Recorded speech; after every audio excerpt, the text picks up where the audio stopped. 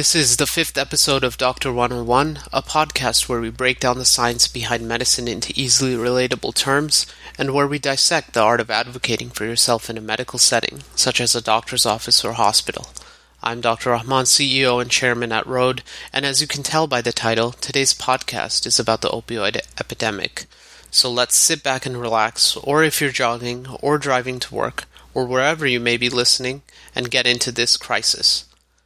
A common mentality surrounding the opioid epidemic is this not in my backyard attitude that is damaging to society as a whole. By this, I mean, let's say someone lives in town Y, and this town has a neighboring city we'll call City X, and City X might be a little bit more run down, less safe, and less developed relative to town Y.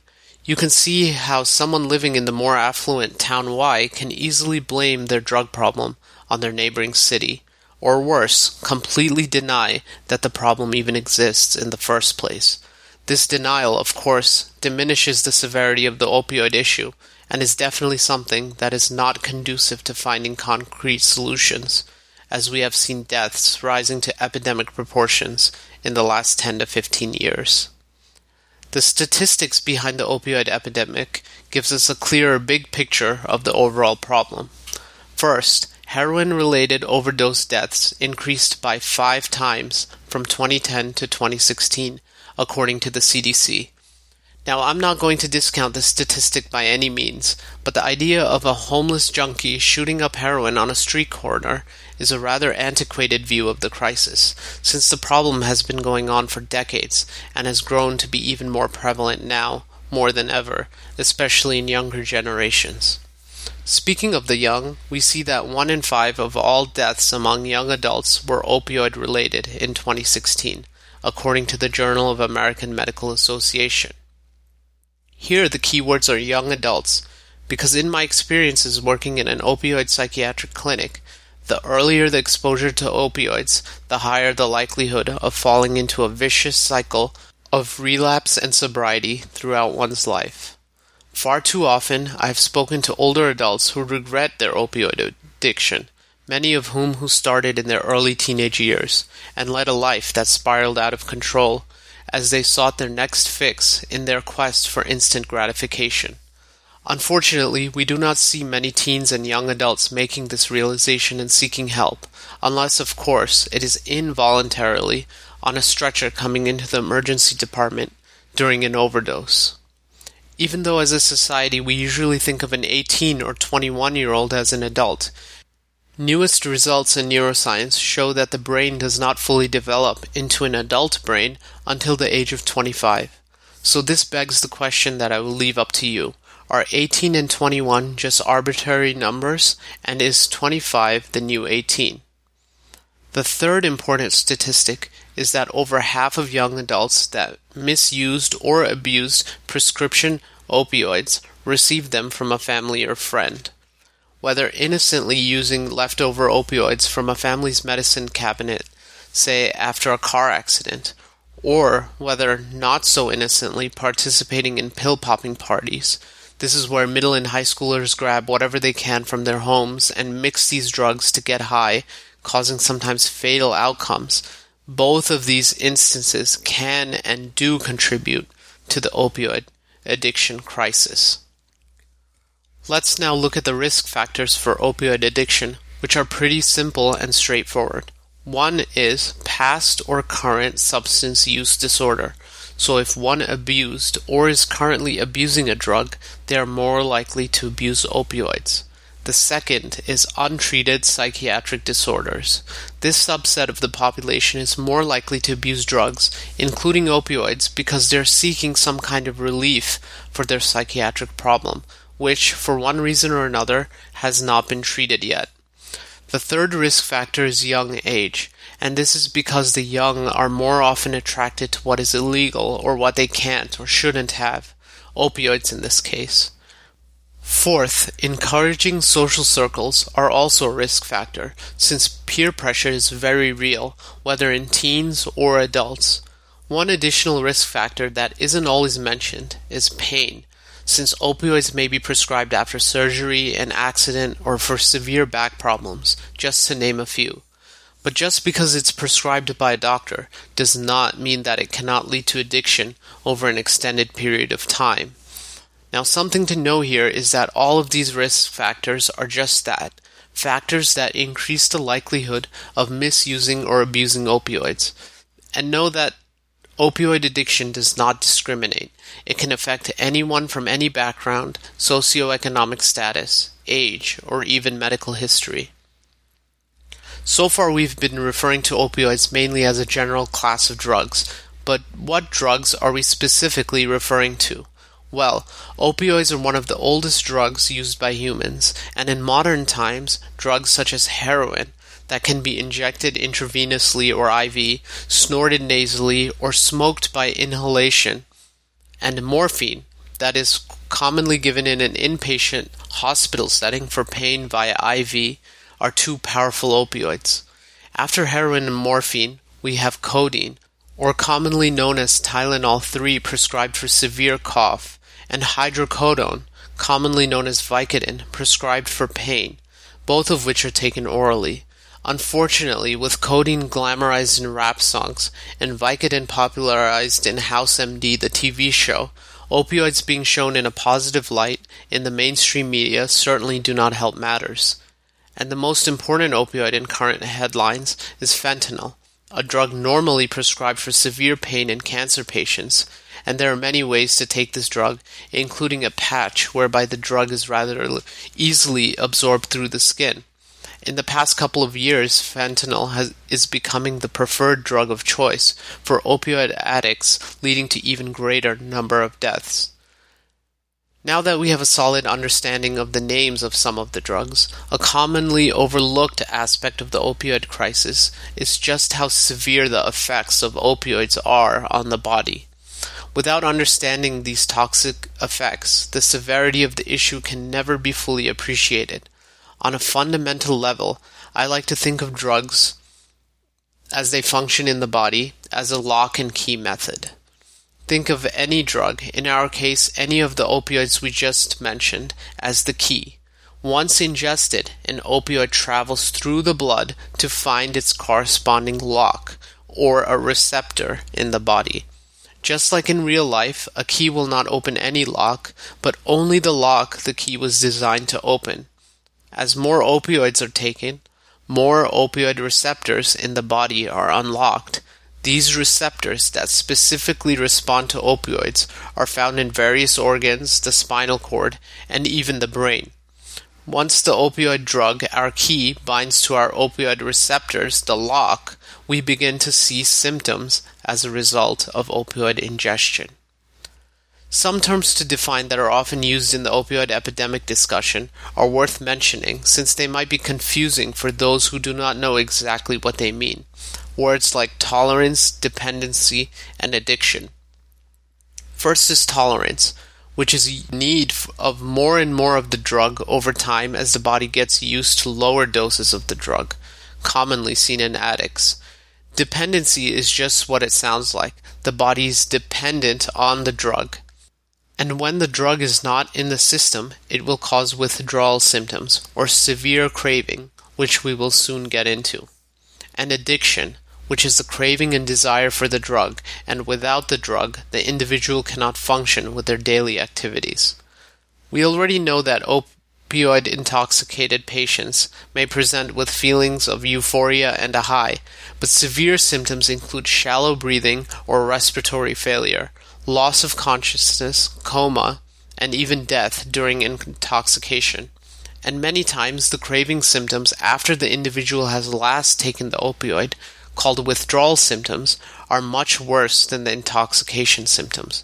Withdrawal can begin 6 to 12 hours since the last opioid dose and can last anywhere from a few days to up to 2 weeks.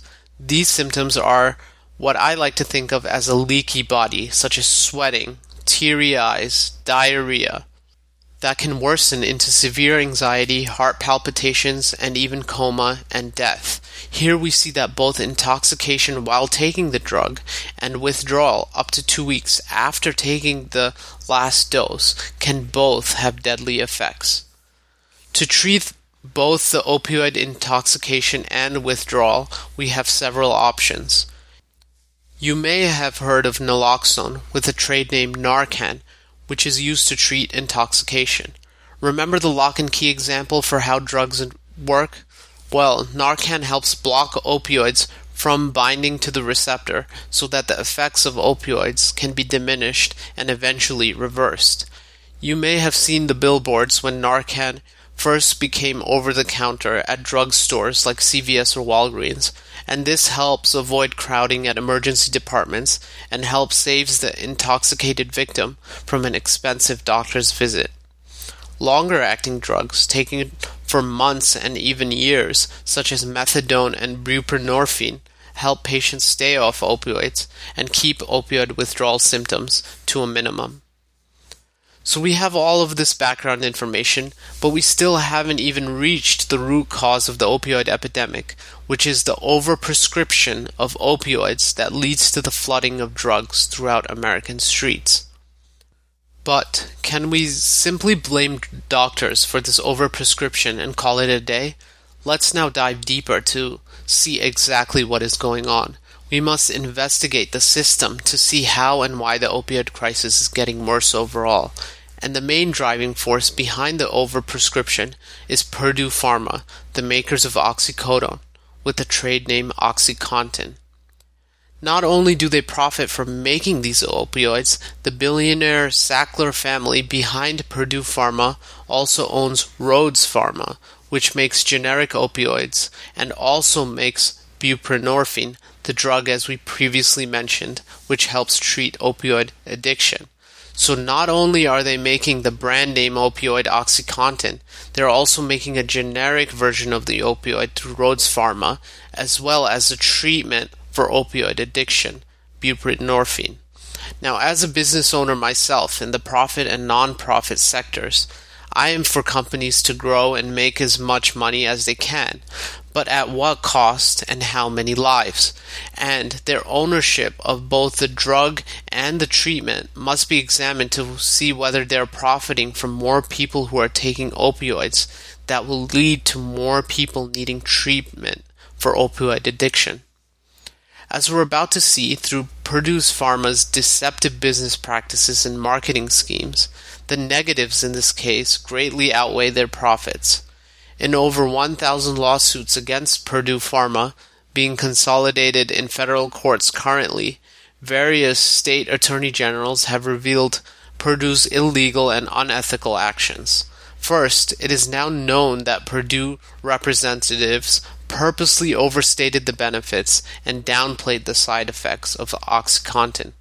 According to Purdue's own documents, they knowingly targeted pill mills they knew would overprescribe, as well as clinics with overworked and undertrained physicians. They refer to pill mill doctors as drug dealers who should prescribe OxyContin in high doses for anyone with a variety of complaints, from generalized pain to sleeplessness. You can see how a system like this can flood American streets with opioids. And the fight against Purdue is nothing new, and this has been going on as early as May of 2007, when the first major case against Purdue led to misdemeanor and felony charges against the company, as well as individual charges brought against top executives, leading to hundreds of millions of dollars in fines. At that time, Purdue promised to do better, but since then, in the past over 10 years, court documents and attorney generals throughout the U.S. revealed that Purdue has continued to willfully misbrand opioids, deceive doctors, and practice fraudulent marketing tactics. Now, of course, in regards to curtailing the opioid crisis, the U.S. government should do all in its power to limit Purdue's monopoly on the opioid crisis, which has undeniably reached epidemic proportions. But what can be done from a medical point of view?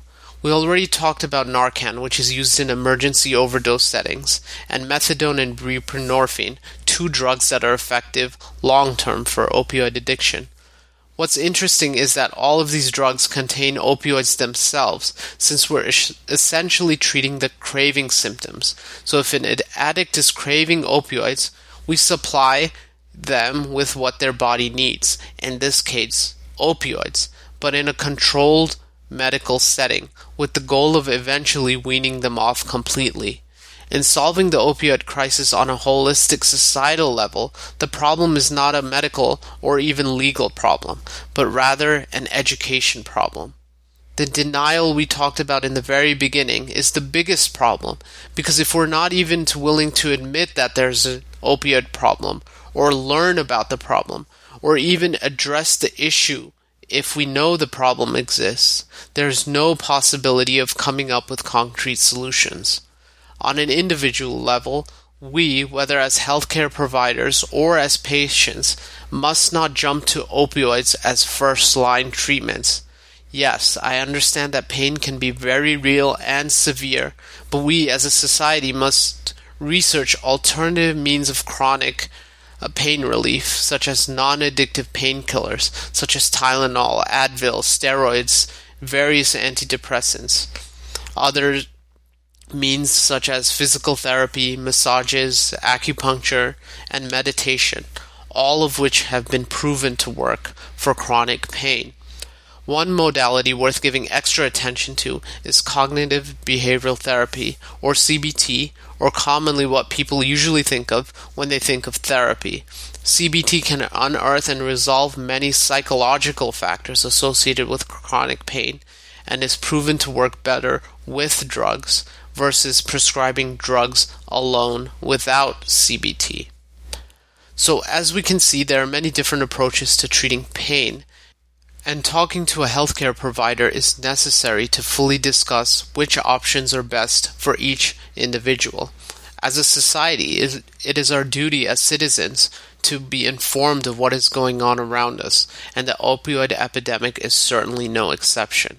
With this basic knowledge, I intend to help continue the conversation to help find solutions to the opioid crisis on a local, state, and national levels. Before we close, if you're enjoying this, please don't forget to rate this podcast and subscribe. Also, I'm happy to take your questions on Twitter at AskDoctor101 or email me at askdr101@gmail.com. I just have a short message from our sponsor, Dr. Dermacare, a skincare clinic for your skincare needs, including microdermabrasion, permanent hair removal, chemical peels, dermaplaning, and so much more. They're located in Peekskill, New York. Call 877-266-0300. That's 877-266-0300 today for more information and schedule an appointment today. Thanks for listening.